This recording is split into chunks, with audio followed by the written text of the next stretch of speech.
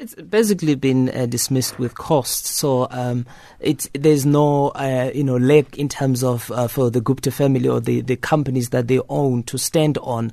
They just have to go back to the drawing board and see what they can do.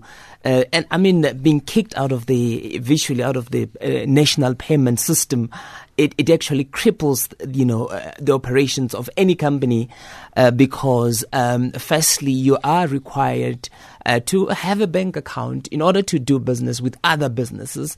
They would say if you're a supplier, for example, you have to provide them with a bank account and so that they can pay. So while they can move to cash, but it's practically impossible to move around with cash and do cash business, because there's no one who would want to do a business with a company or that is using cash. So it's going to be an uphill battle. I actually cannot think how they're going to do this in terms of receiving money and also paying things like salaries. Somebody said maybe they can open an account outside of the country, but the issue is there are a whole lot of other implications in terms of SARS, exchange control, the exchange all control. This. You are only allowed to move certain amount of money outside of the country. So again, it's not going to be easy. And one, based on what has been out there, it also has to do with the issue of money laundering. That has been cited, although officially we don't know exactly the reason why those bank accounts were closed. So they actually find themselves in a corner again. Now, in terms of that corner, when does this actually happen now? Because they had been hoping that the court would listen to their case in full in December, right? So they wanted an extension of their bank accounts until December. So when are those accounts closing? At the end of this month. So they actually don't have much time because the Bank of Baroda indicated that they would close those accounts end of September.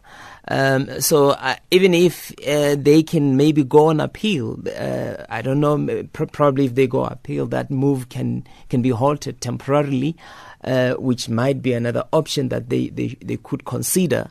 But I think what they're aiming for is for the December, where their case on the bank closure would be heard. So I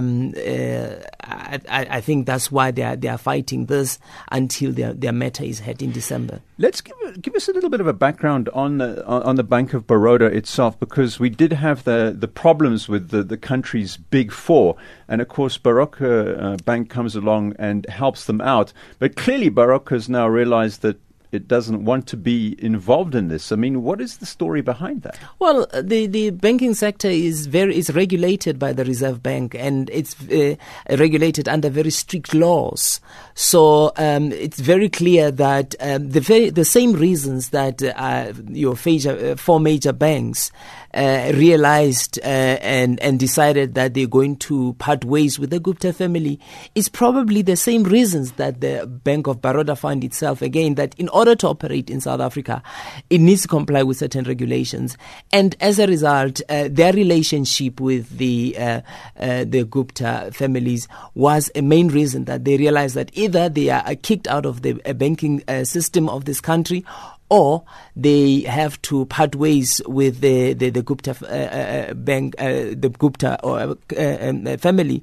So we know that the laws are very, very strict.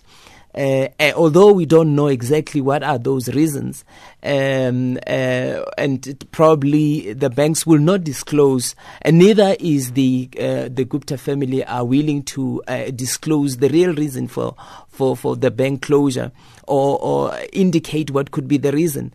We're still in the dark, but surely there must be reasons for such actions.